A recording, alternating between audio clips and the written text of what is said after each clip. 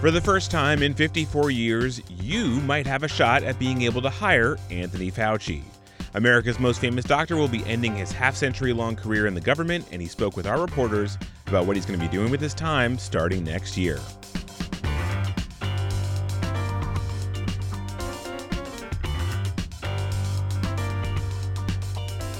Hello, you're listening to On the Merits, the weekly legal news podcast from Bloomberg Law. I'm your host, David Schultz. When Anthony Fauci started working at the National Institutes of Health, it was June of 1968.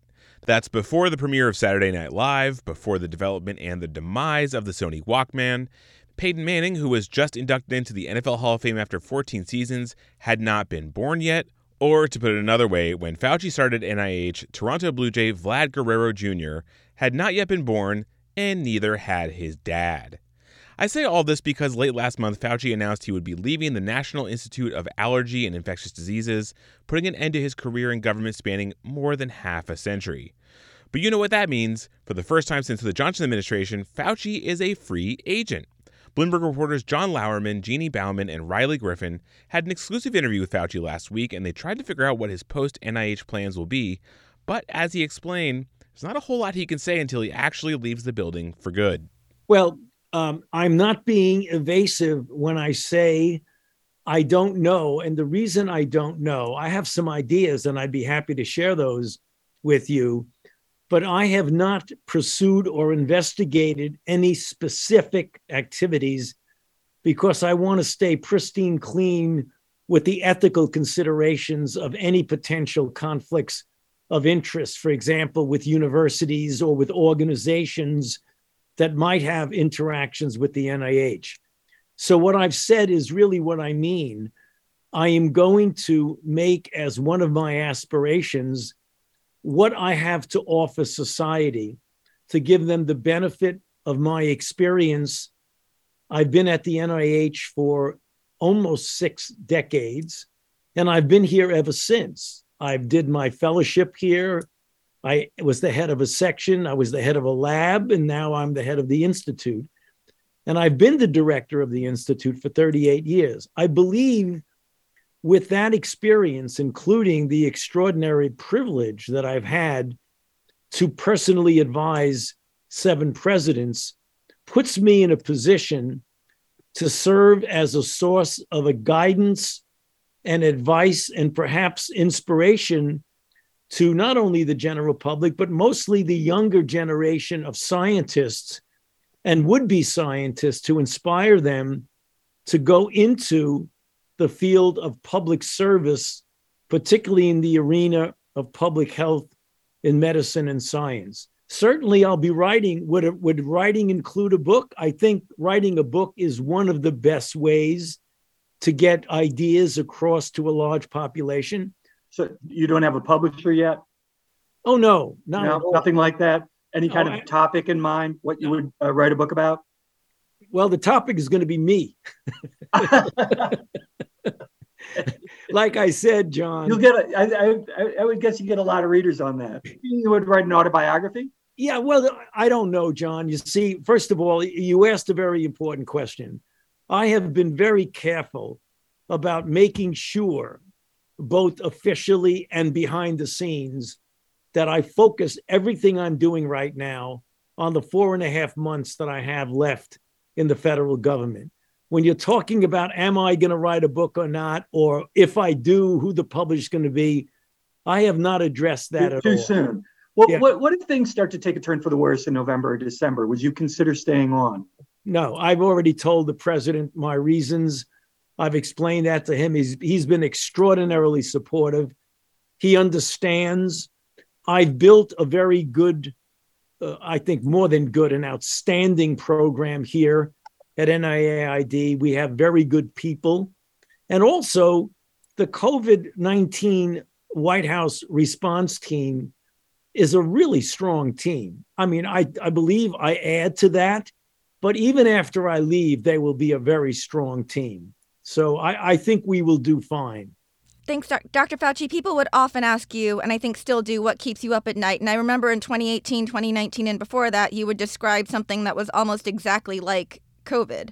And so we're sort of wondering what keeps you up at night now that you've experienced the thing that you had nightmares about? Well, what kept me up in anticipation of this continues to keep me up in the experience of this.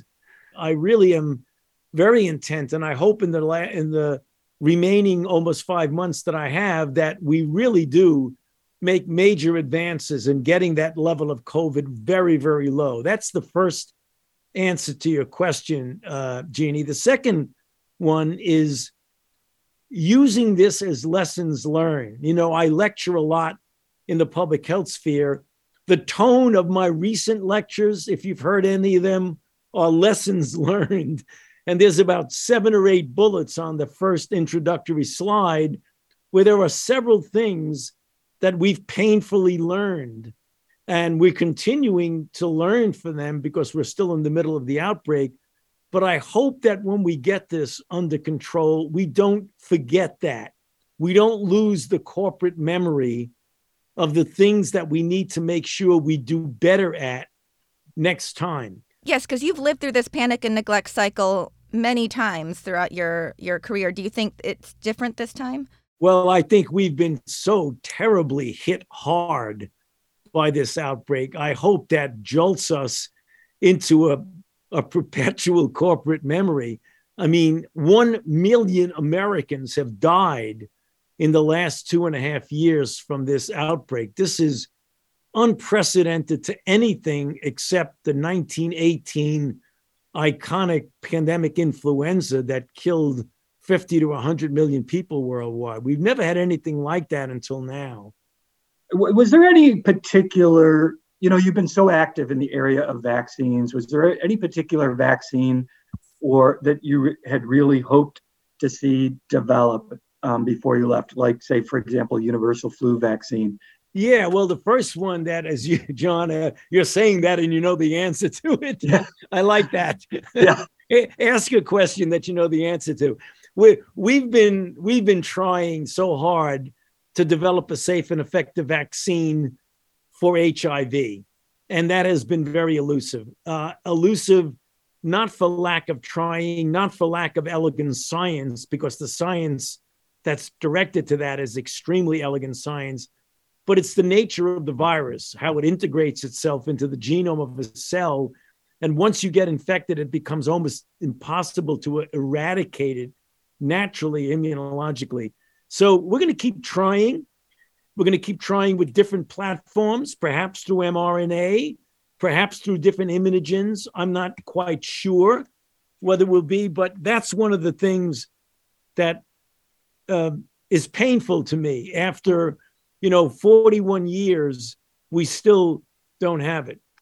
Is that something that you could see yourself working on after you leave government, HIV vaccines? Well, I could see myself supporting the work of that. I'm not going to reestablish my laboratory. Okay. I haven't spoken about that. You're the first one to ask me that, John. So you got a scoop there. I'm not going to reestablish my laboratory, but I will be advising from a scientific standpoint, because I do have a lot of experience in vaccinology and in HIV. So I will be making input probably in advisory panels and on board of scientific councils and things like that to go for a vaccine. But getting back to the second part of your question, I think a universal or a more broader, effective, both flu vaccine and COVID-19 SARS-CoV-2 vaccine are something else that I would have liked to have gotten. But those things take time. They take time. Okay. Dr. Fauci, we've been talking about vaccines. I'd also like to touch on treatments, as you recently launched an antiviral program for pandemics. And I'm curious, with the state of Paxlovid right now and rebound, if the NIH is excited about therapeutics that seem to be better than Paxlovid or could be combined with Paxlovid, and if you think that a 10-day dose should become the standard or default for those who do experience rebound currently. Well, Riley, that's a good question. However, this is a scientific discovery issue. But what we've put together is an antiviral program for pandemics, APP it's called, which is going to be utilizing the same approach that we utilize for the development of HIV antivirals, antiretrovirals, is to use a combination of development and discovery. Development of molecules that are already here that you want to show that they may be effective, and discovery of new molecules, the way we did with HIV, with the protease and the integrase inhibitors.